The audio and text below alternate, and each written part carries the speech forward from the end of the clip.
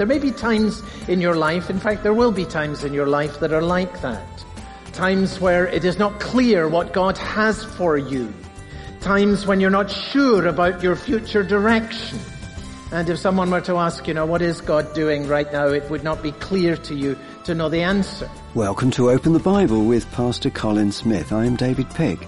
Colin, many people feel like that. They're frustrated. They want to know what God's doing. Yeah. Well, I would say two things to you. The first would be, what you're experiencing is not unusual. And we're going to see that in the Bible today. The story of Joseph, and he's left in this prison, and he's forgotten. And why in the world would God have allowed that to happen? He struggled with that. You're struggling with a situation where you're saying, I just don't know what God is doing. It's not unusual. And the second thing to say is, this is not forever. God will make his purpose plain. It may not be soon, but he will make his purpose plain. There will be a day when faith is turned to sight.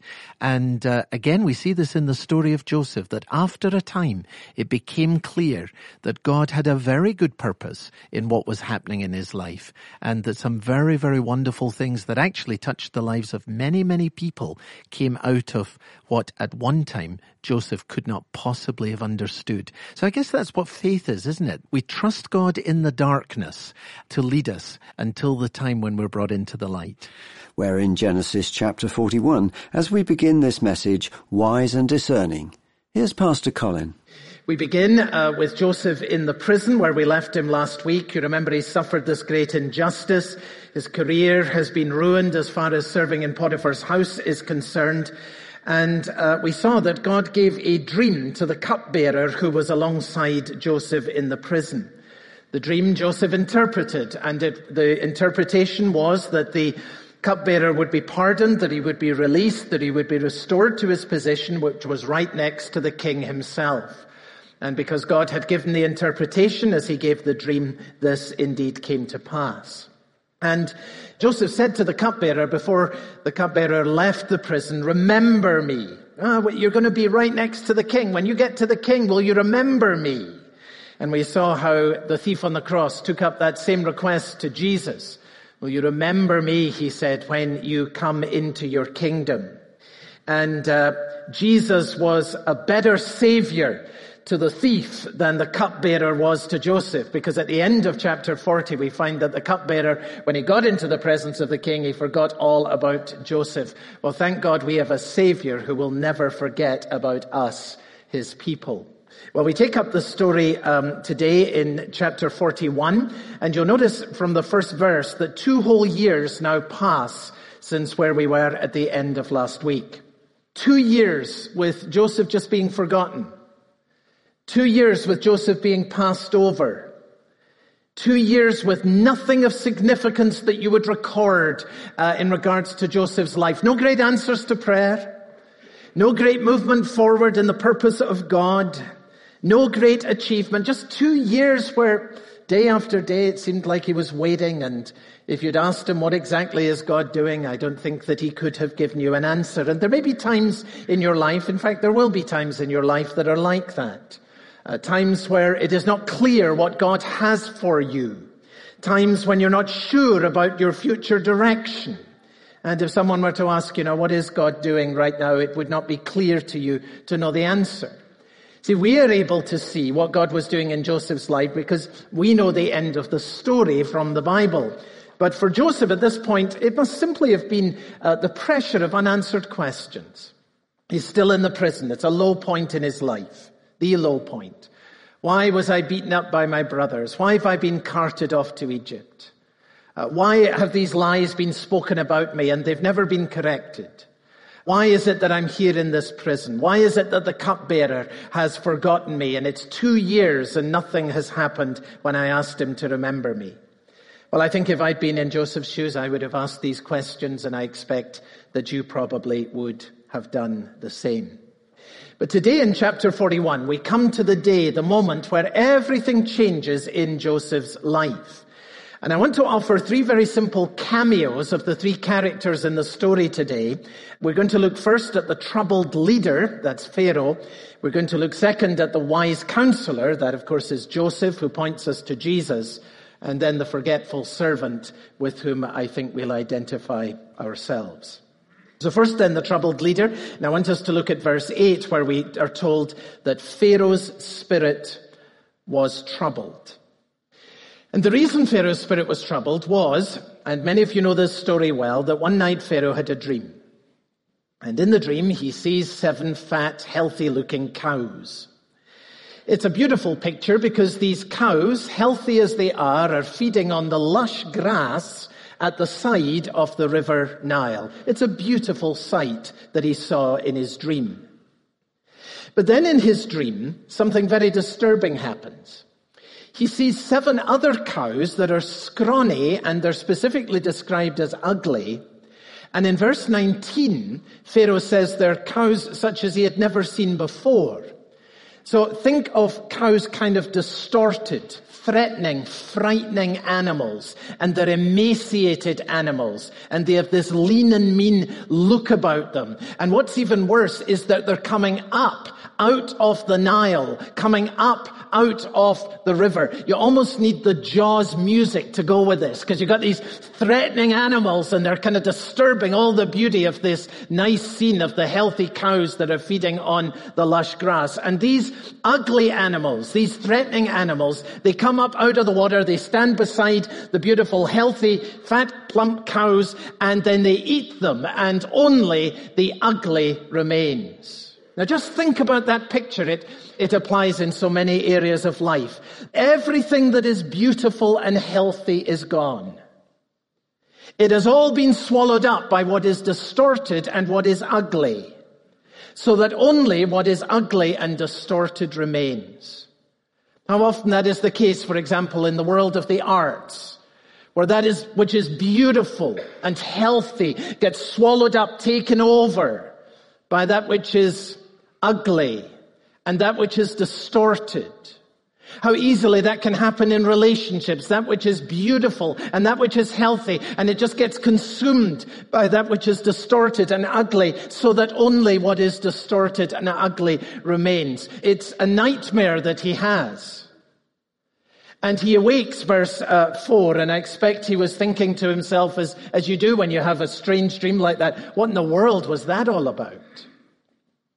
And then he goes back to sleep, verse 5, and he has another dream, and it's actually very similar, except this time it's fat ears of grain that are swallowed up by these emaciated, thin ears of grain that look as if they have been blighted by a storm or by an east wind. And we read then in verse 7 that Pharaoh awoke, and behold, it was a dream. So, verse 8, in the morning his spirit was troubled. Now let's pause here and think about this.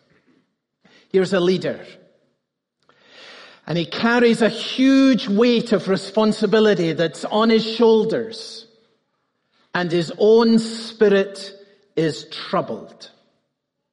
Put yourself in Pharaoh's shoes. People look to this man for leadership. He's a public servant. And the good of many, many people will depend on the wisdom of his decisions and the directions of his leadership. But at the end of the day, he's only a man. And he's been thrust into this position of responsibility, and it weighs heavily on his shoulders. He has to make the calls. And there is a loneliness that often comes with high responsibilities in regards to leadership in whatever sphere. Now, added to the weight that is on his shoulders, Pharaoh has these very troubling dreams. And he feels that there is some message that is coming to him in them, but he's not really sure what it is, and nobody in the palace can tell him. And so he calls in the pundits, all of the advisors. Verse 8, he calls for the magicians of Egypt and all its wise men, and he told them his dreams, but there was none who could interpret them to Pharaoh. This is unusual. Whenever was there a day when the pundits had nothing to say, you know? All of the advisors, all of the folks who have spin on every story on all of the media channels, all of the folks who have access to this particular leader, tell him what to do, here's what you should do in this situation. For once, they have nothing to say.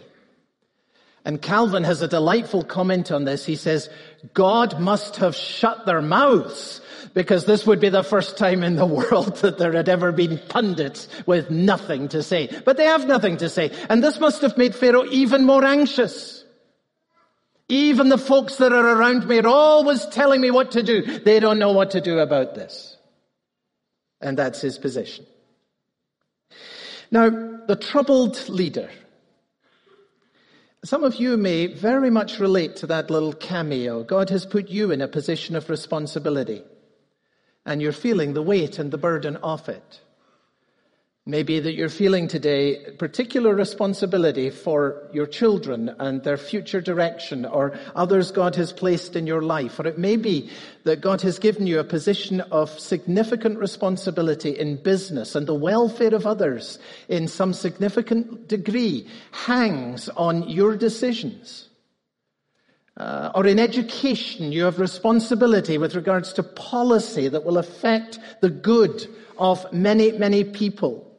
Or in ministry, or in the wider sphere of the public good of the community, and you have responsibility. And you have to make calls, and the weight of it hangs upon you. I want us to take away from this little cameo today, from the Bible, that we have a responsibility to pray for those who carry the weight and the burdens of responsibility, especially in public life.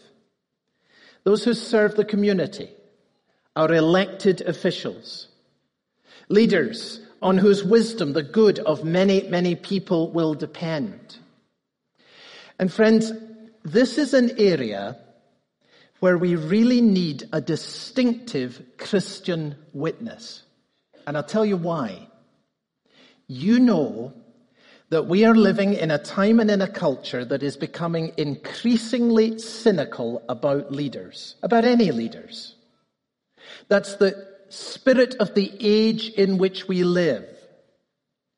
And one of the great tragedies for a culture that becomes by default cynical about any leaders in any sphere is that such a culture no longer produces or attracts people to positions of leadership. You can find that in the Old Testament scriptures, where at one point children are becoming the leaders, the prophet says. Why? Because they can't get people of ability to step up, because the whole culture has undermined the very fabric of what it means to lead. Now, we are living in a culture that is increasingly marked by that disease. And we desperately need a distinctive Christian witness in regards to this. And what is that witness? We are to remember that God calls us as Christian believers to pray for our leaders. 1 Timothy in chapter 2, check it out.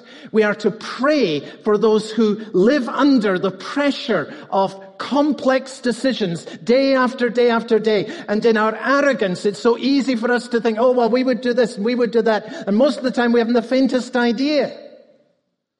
The weight and the responsibility of those who serve in public office. And if, like Pharaoh, those who serve in public office do not know God and do not walk with God, we should pray with them all the more. We should pray for them all the more, because if it is a weighty thing for a person who knows and walks with God to carry the burdens of leadership, how much more of a weight and a burden is it for someone like Pharaoh, who carries all this weight of responsibility, is troubled within his own spirit, does not know what to do, and does not even know God. For such we should pray even more. So let us pray for those who are in public office. Let us pray for others in the congregation who will rise to take positions of leadership as you are called to take this, and this interest is laid upon your heart. It is a wonderful and a significant thing to do. But as God's people, we should encourage those who lead. We should help them. We should pray for them. And we should encourage others to join them. So that's the first cameo, and it's really important. The troubled leader. You're listening to Pastor Colin Smith and the message Wise and Discerning on Open the Bible. When we come back, we'll be looking at the wise counselor. If you ever miss any of our broadcasts, you can always catch up by going to our website, openthebible.org.uk. There you can listen again to any earlier broadcasts. You can stream directly from the website, or you can download an MP3 for free. We'll get back to the message now, Wise and Discerning. Here's Pastor Colin. Now here's the second cameo. The first is the troubled leader. The second is the cameo of Joseph, and I've called this the wise counselor. The wise counselor. Now the cupbearer, when he sees how troubled the king is, suddenly remembers Joseph. And of course he's embarrassed that he has not remembered Joseph before. And so he blurts out this apology really in verse 9. He says, I remember my offenses today. And what he says to the king is basically this: Pharaoh, there was a time when I was in exactly the same position as you. It was 2 years ago. I was back in the prison there because of my offenses. And I had a dream. And I had absolutely no idea what it meant, but there was a man there who told me, and what he said came true. Well, of course, this was wonderfully good news for Pharaoh. Well, where is this man? Oh, well, I should have mentioned him to you before, but actually he's still there in prison as far as I know, and well, get him. And so Joseph gets the call, and suddenly in one day there's this amazing transformation. And as you read through the story, the details are recorded in quick fire succession. I mean, imagine this. He's been languishing in prison for years. And suddenly gets the call, you've got to go into the presence of the king right now.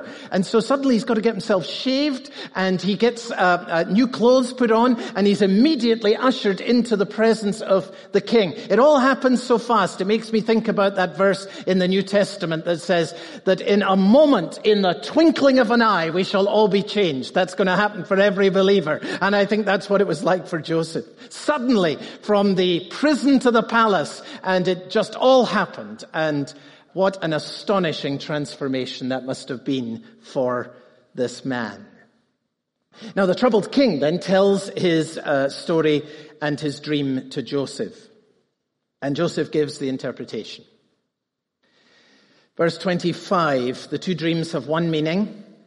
And the meaning is this: that the 7 thin cows that eat the 7 fat cows, and for that matter the 7 thin ears of grain that eat the 7 fat ones, what this speaks of is that 7 years of plenty will be followed by, swallowed up by, taken over by 7 years of famine. And since this is going to happen, Joseph counsels Pharaoh to appoint someone who is going to be wise and is going to be discerning, and will implement a strategy of preparing for the future by saving 1/5 of the harvest during the years of plenty, so that there will be an adequate supply of food during the years of famine. Now, the two words that are really important at this point in the story are the words wise and discerning, which is why they're in the title of the message today. They come twice. Verse 33, Joseph says to Pharaoh, let Pharaoh select a discerning and wise man and set him over the land of Egypt. Verse 39, Pharaoh says to Joseph, since God has shown you all this, there is none so discerning and wise as you are. This story is about the discerning and wise counselor Joseph. Now, obvious question. What does it mean to be discerning and wise? What would it mean for you, for me, to be wise and to be discerning? Well, clearly there are many, many answers to that question, but in this story there are two answers in particular. The first is to be wise and to be discerning will mean that we restrain indulgence in times of plenty. That's the first point really that Joseph is making. That in years of plenty, when God prospers you, it is easy to become extravagant and to become wasteful, to get carried away with these resources that you have and not to steward them wisely. And Joseph is saying we really have to make sure that that does not happen here, because the 7 years of plenty are going to be followed by 7 years of famine. So let's make sure, don't waste what you have been given. Restrain indulgence in times of plenty. And then to be wise and discerning means a second thing, that we take reasonable measures to provide for the future. And again, Joseph discerns that what this will mean in that particular situation is that 1/5 of the harvest should be put in store for 7 years to be saved up in anticipation of the years of famine that are to come. And Joseph sets out a brilliant plan that has details of where the savings are to be made and how the stewardship is to be exercised. It's all there in the plan that he lays out.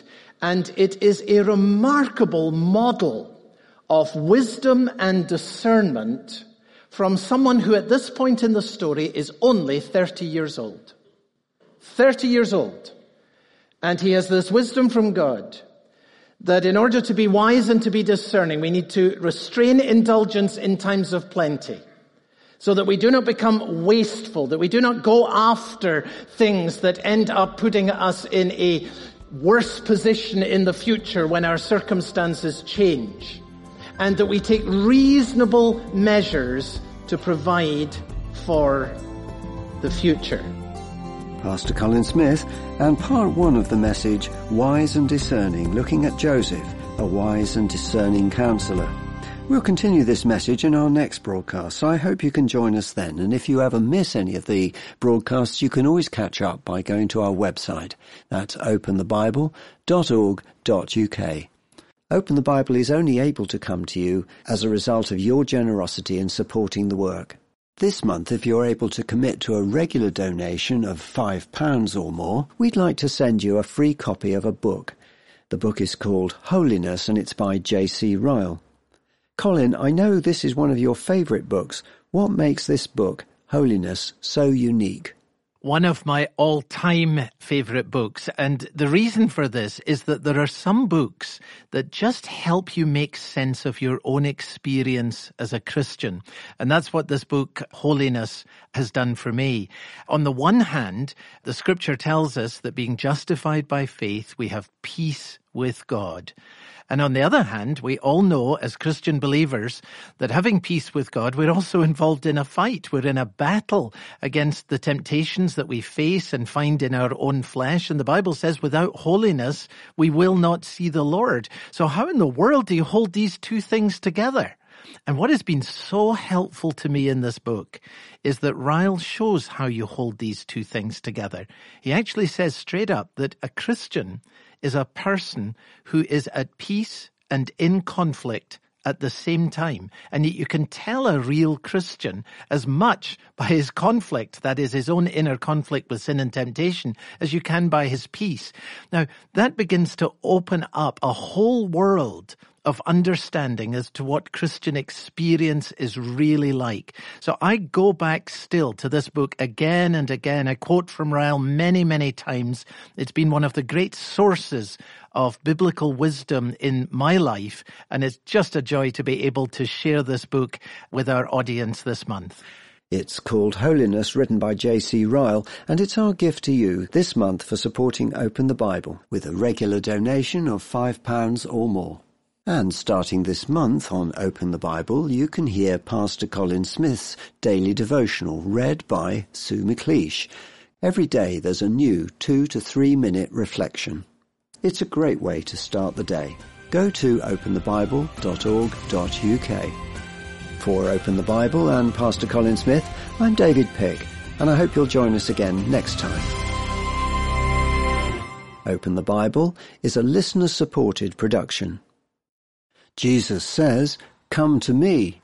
Now, why would you want to do that? Find out next time on Open the Bible.